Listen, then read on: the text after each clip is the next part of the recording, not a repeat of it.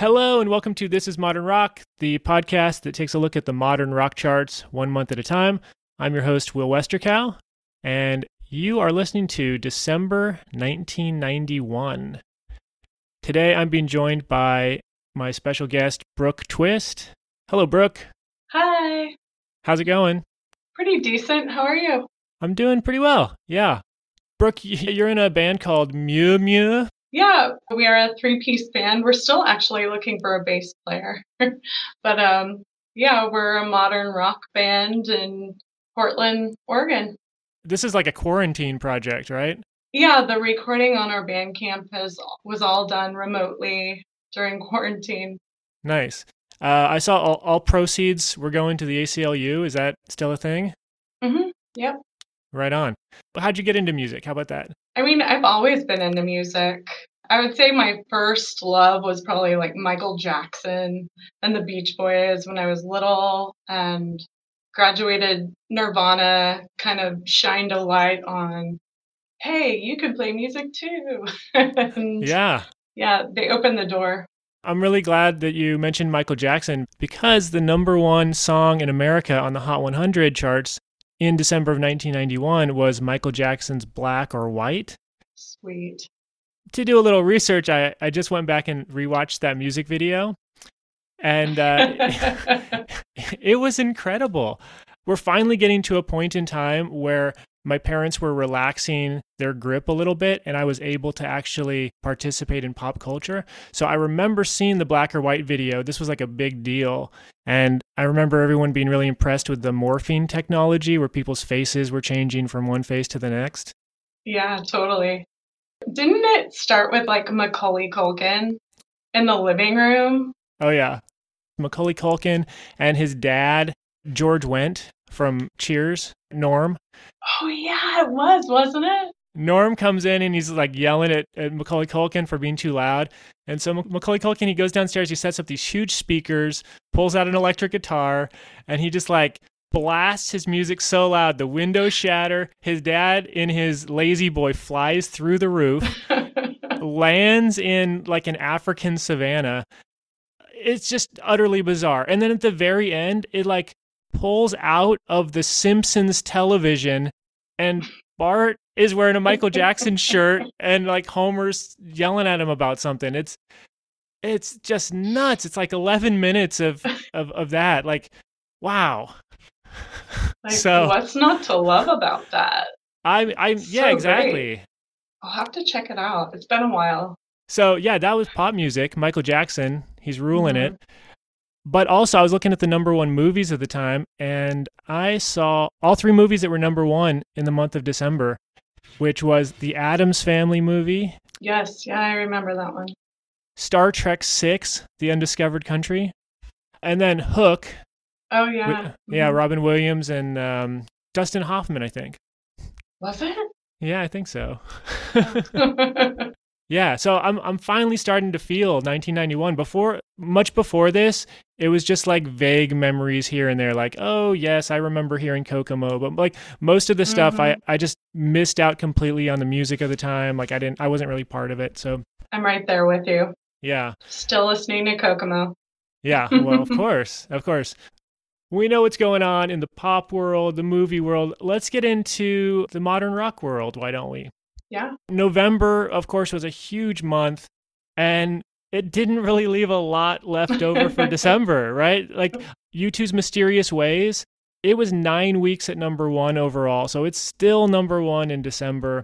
Smells Like Teen Spirit is number two for all of December. Primal Screams, Moving On Up, is number three for all of December. So we have to go all the way down to number four to hear a new song, and that's what we're going to do. So we're going to listen to a band called The Shamen. This is a band from Aberdeen, Scotland, formed in 1985. They were initially called Alone Again Or, which is a terrible, terrible name, but yeah, some of you might recognize that as the name of a song by the band Love. The Shamen started out as like a standard indie psychedelic band, but as the 80s progressed, they started getting interested in synthesized drums and house music and the rave scene, which was really big in the UK. And in 1990, they released their third album called Intact. And at this point, they had become like a full-on dance, rock, house music band, complete with like a rapper DJ and a female vocalist. And they released 5 singles from this album. Each one was more successful than the last in the UK. And it culminated with the song Move Any Mountain, which is what we're going to listen to. And this is actually a Beatmasters remix of their first single from the album, which was called Progen. It managed to reach number 4 on the modern rock charts. It was also a top 40 hit in the US on the Hot 100. It was a number 1 hit on the US dance charts, and it reached number 4 in the UK.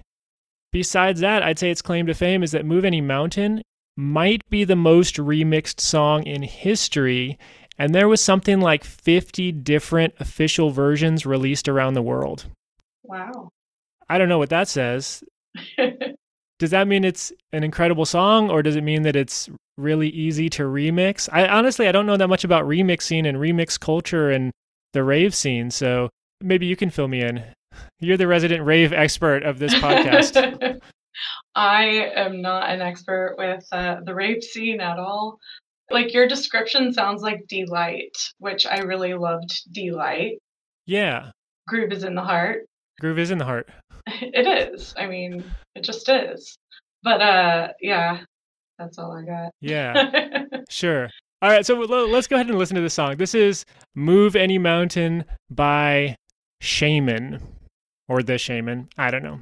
I feel no fear to be here is oh so fine, shining brightly like sunlight inside my mind. You know that any mountain is capable of moving. The shaman of the new generation who are proving you can be what you wanna be. Let your soul and your body and your mind be free, one of a kind.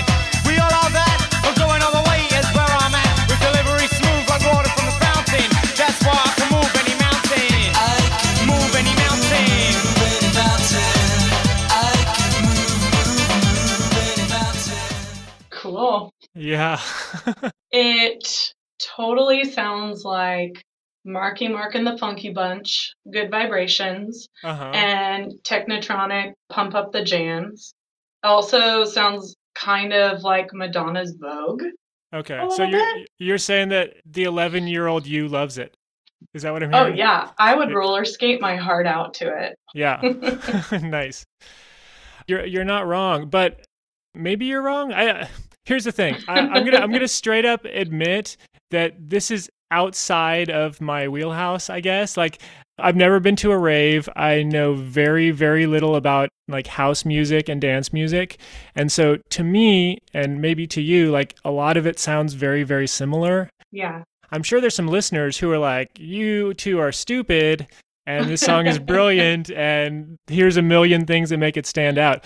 It's hard for me to hear what those things are. It does sound like, kind of like Marky Mark and the Funky Bunch, especially when we've got like, the kind of semi-stilted white guy rap in the middle. Yeah, totally. It wasn't boring, I don't think. Maybe lyrically it was boring. Like, I certainly wasn't interested in what they had to say because I don't think they have anything to say. It sounds like a motivational poster. Yeah, it sounds like exercise music. Like, I would run to this. Okay. Yeah, you could do it. Yeah. Like, motivational, like you said, it's motivational course. music. Yeah, you got like 1 mile left to go, and you're like, I can move any mountain. Yes. Do it, me. Yes. Exactly. And also, me kind of referencing Marky Mark and the Funky Bunch and Pump Up the Jams. I Yeah. totally loved that stuff back then. So had I listened to this in 1991, I would probably have liked it. Yeah. It doesn't make me want to start a band. No, it's not inspiring really, but it is catchy. Like, Yeah. I've heard it this time and I can say, oh yeah, I know their hook. Like, I could sing along to it later. Yeah, if this song came on anywhere, like in a store later, you'd be like, oh, yes, I know that song. Yeah. Right? Yeah. It's not Yeah. one that you have to hear like 3 or 4 times before you remember it. Right. Here's my favorite thing about the band, though. After this, they didn't make much of a mark in the US, but they did have a very successful follow-up album in the UK. It was called Boss Drum, and it went platinum. largely on the strength of a controversial single.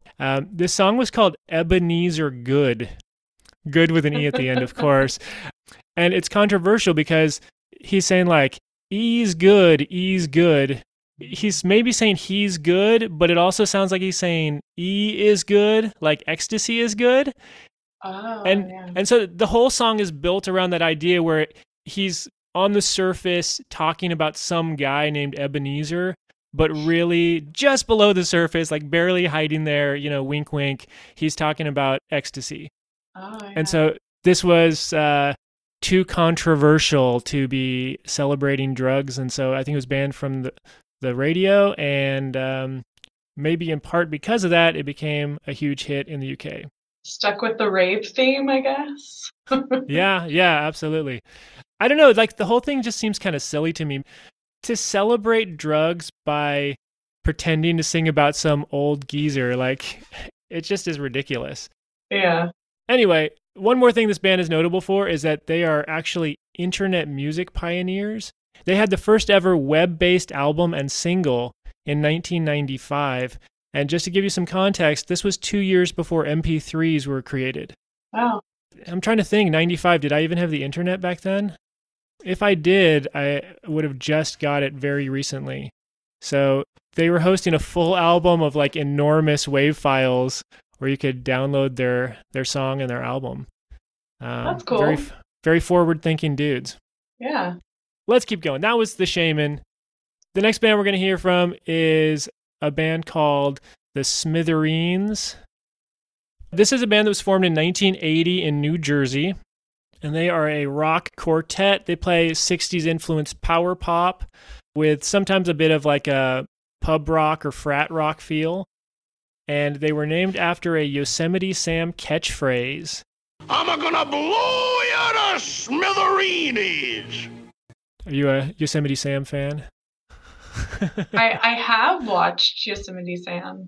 I Yeah. can't say I'm a fan or anything, but Yeah, it does seem weird to like be that big of a fan that you take one of his secondary catchphrases. Like that's not even what he's most well known for. And then you're like, I'm going to name my band after that. That seems like a good idea. Anyway, the band was fairly successful right out of the gate. Their debut album, Especially for You, reached number 51 on the US album charts, and eventually it went platinum. And it was also one of Kurt Cobain's favorite albums, according to his diary. So, I don't know, for any of you Nirvana superfans out there, if you want to track down Kurt's favorite stuff, maybe go check out the first Smithereens album.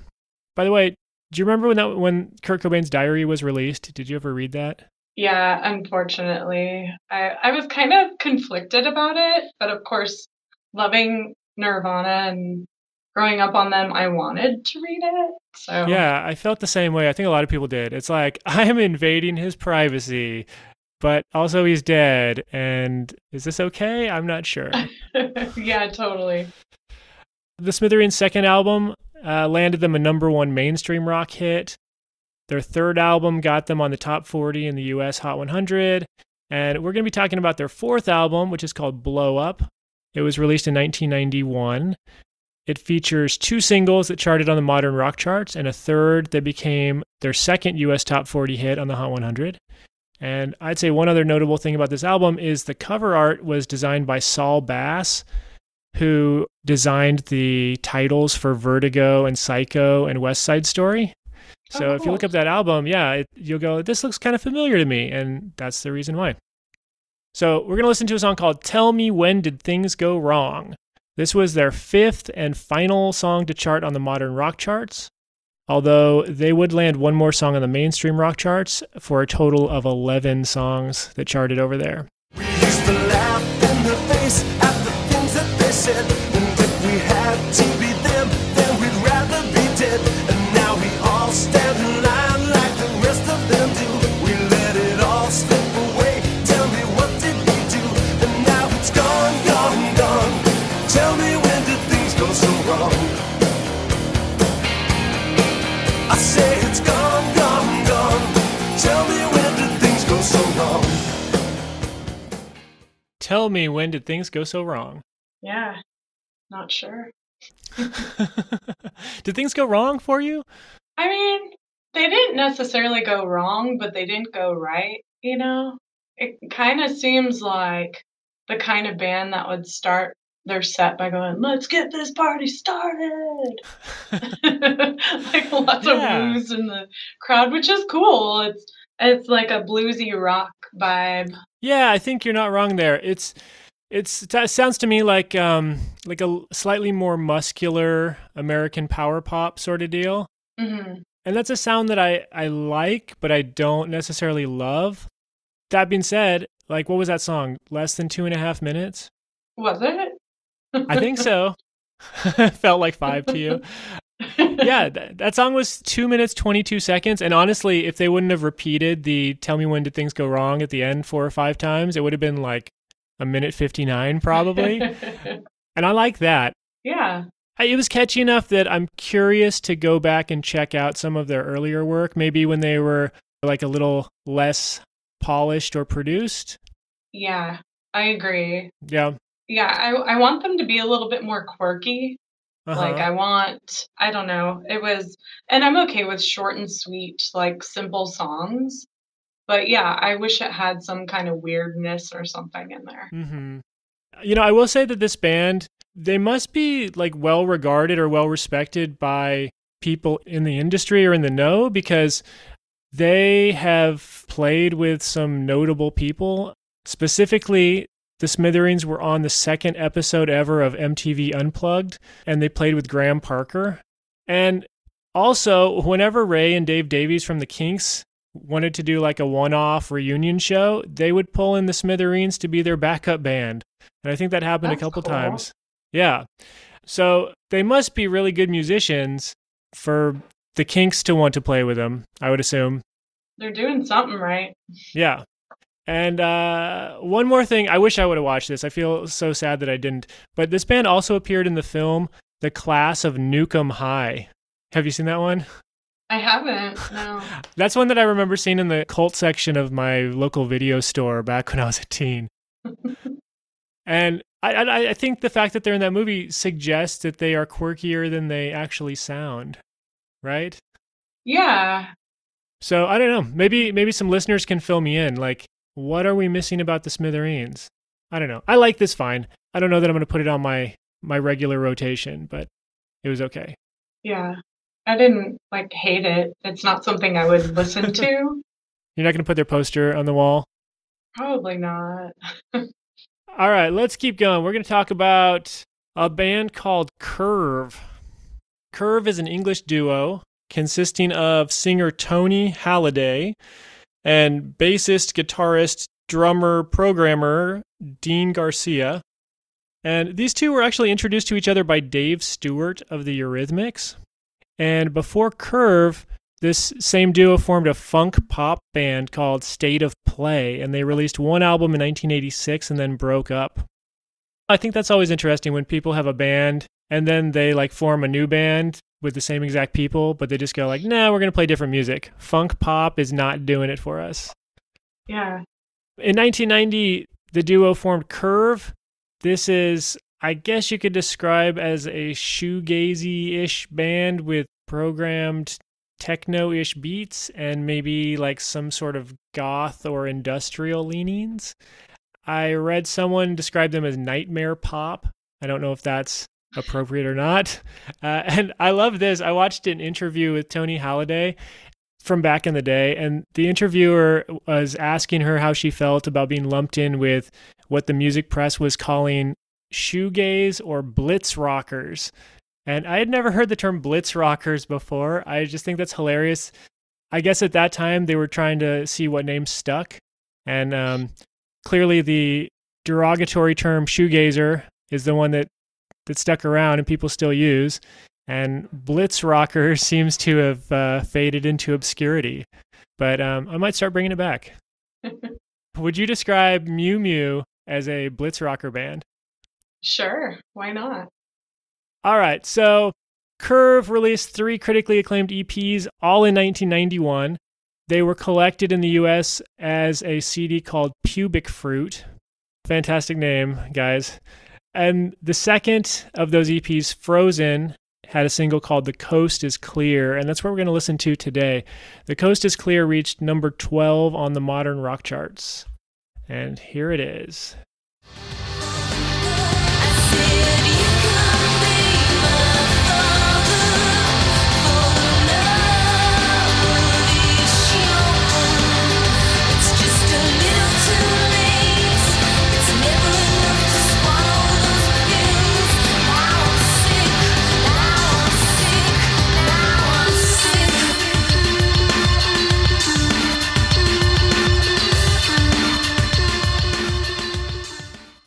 That was kind of intense. Yeah, I liked it. I thought it was really good. Yeah, that was cool too. What'd you like about it? I really like her voice Mm-hmm. and just the music. I like that it's not so, it doesn't feel so polished, where a lot of like the 90s bands, especially like pop 90s bands, are Right. like overly polished, overproduced, and I like that they didn't do that. Yeah, it sounded to me sort of like, or it brought to mind anyway, Garbage, but in like a dancier, more groove heavy sort of way. Yeah, I definitely got that vibe too. Still, just in terms of like sonics and the music, it was definitely nice to listen to. It was like heavy and hit really hard. When would you like to listen to a song like this? If The Shaman was like a workout song, when did we listen to Curve? Yeah, like I'm doing the dishes, I'm putting on a Mm. record, or I'm driving around, or yeah, Yeah. I feel like I could see myself listening to Curve in multiple situations. Yeah, I can see this driving around. Do some highway driving. I might start pushing the gas pedal a little too hard. Yeah. I do that on occasion. I realize I'm going like 85 or something just because of the music. It also makes me curious about their funk pop duo. Like it's hard to listen to this and imagine that they were making funk pop music just 4 years earlier. But the same's true with Nine Inch Nails. Like last time we featured them on the show, we played a little clip of Trent Reznor's earlier band. I forget what they were called, Wild Birds or something like that. And it was just such a huge shift from one band to the next in just a matter of a couple years. So that stuff's always interesting to me. Yeah, it is interesting. I wish I ventured more into different styles of music, but I feel like I've kind of stuck true to rock. Like it's always some type of rock music. I can't ever think of a moment in time where I'm like, yeah, let's start a funk band. It's interesting. So Curve, they would chart 2 more times on the modern rock charts in 1992 with a couple songs from their critically acclaimed album Doppelganger. And it's also possible that you listeners have heard a song or two of theirs elsewhere and didn't realize it, because their songs have been featured or have appeared in the Buffy the Vampire Slayer TV show, which, as I say that, I go, of course it would be. Like, it seems like the perfect music to play at the Bronze, right? I don't know if you're a Buffy fan at all. Oh yeah. One of their songs was in the Doom generation. They've had music on the video game Gran Turismo 4. They were on Mindhunters and CSI. So their music's showing up all over the place on TV and video games and movies and stuff. Cool. And here's one more fun fact. Toni Halliday from Curve, she actually reached number 54 on the US Hot 100 charts in 2006 because she appeared on The Killers' Christmas single, A Great Big Sled.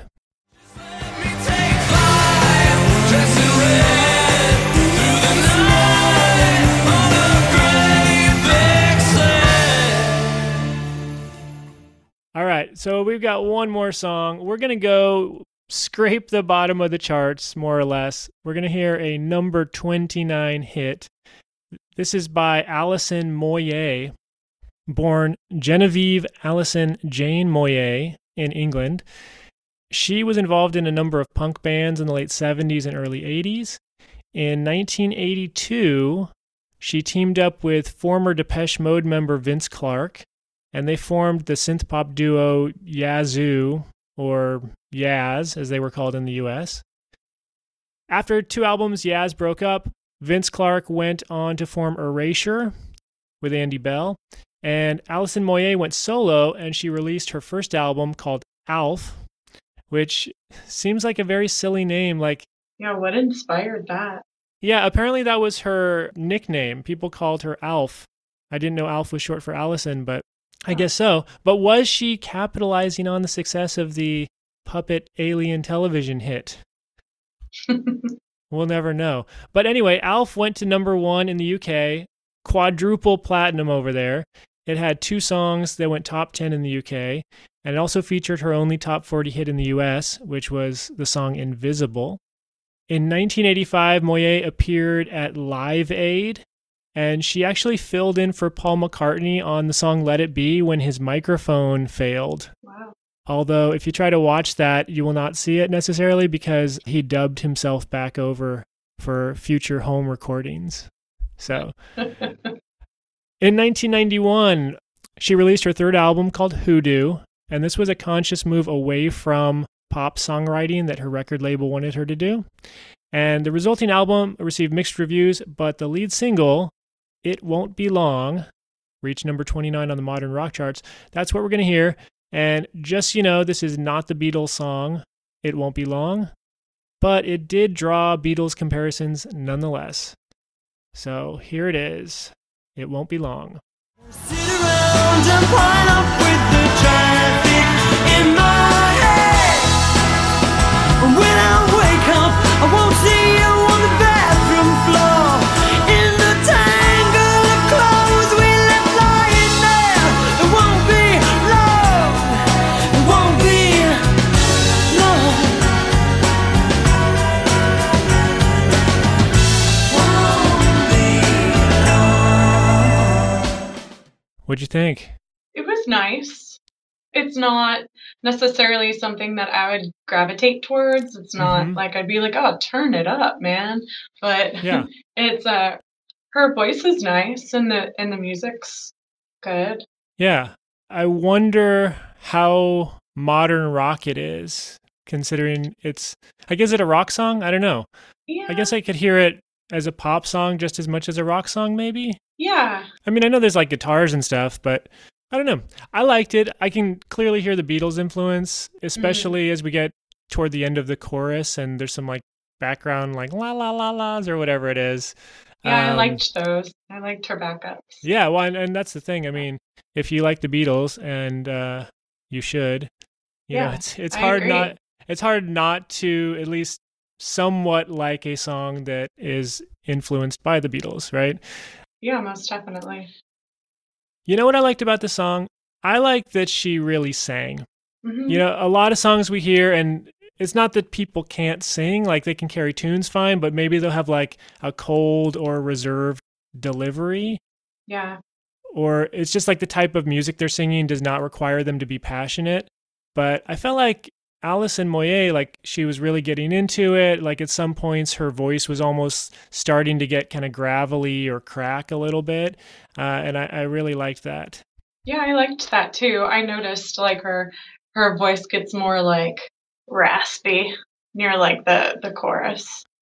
All right, so what's Alison Moyet up to? She's still alive. She's still working. She released a studio album in 2017. She put out a live album in 2018. So she's still doing it. That's great. You know, I think that's it. I think we've heard our 4 songs. Very different selection than last time. And I mean, this was all happening and I didn't even know it because Yeah. I was, like I've told you before, still listening to Beach Boys Kokomo, you mhm. know. Same here. This was totally under my radar, every single one of these. And I don't know, that's part of the reason I do the show, because oftentimes when things slip by people the first time around, you never get to hear them the second time, I guess. Yeah. This show is really a reason to go back and either rediscover some music that you liked and maybe haven't listened to in a couple of decades, or to find some stuff that you missed the first time around and maybe explore it a little deeper. So I hope some people listening heard something they liked here. It was definitely a wide range of sounds and styles on this episode, and I always like that too. It's very cool. let's say we have some listeners who are curious about you, Brooke, and want to hear more about your music. Where should they go? How can they hear this music of yours?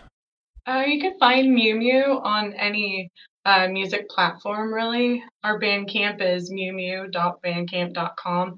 And Mew Mew is spelled Mieux, Mieux. Where'd you get your band name? Was that inspired by Yosemite Sam? No, I'm learning French, and my husband speaks French, and there's a saying, a qui Mew Mew. And I thought Mew Mew was really, it sounded cute and cool, and it looks aesthetically pleasing, so we went with that. What does that expression mean? A Mew Mew is like better. A qui Mew Mew would be like a one-upper or better than. Oh, okay. So it's like a brag name. You're basically better. And I'm not bragging, I promise. I just like it. All right, well, sweet. What about any of your older stuff? You said you were in bands since you were 16. Yeah. Anything worth checking out? Are there any bands that still the music still exists out there in the internet for people to hear? Yeah, I was in a band called Gladness here in Portland, and you could find that on Bandcamp. Most of my other bands are not even online. But yeah, I think My Only Ghost is also on Bandcamp. Cool. So if anyone's interested, you should go check that out. Bandcamp seems to be like the place to be. Anything else you want to plug? Anything you want to talk about? No, I really enjoyed being on this show. I woke up and I did not have the best day, and it was really awesome to just come here and talk about something that I really enjoy and have a good time. So thank you. Yeah, well, thank you. I'm so glad you could join me. You know, I could say a similar thing. It was not a great day, but it was very nice to listen to some music and hear some cool things that I was not super familiar with. And, you know, I might go and check out a few of those bands later this weekend, listen to a little more Curve. Yeah. Dig up that first Smithereens album.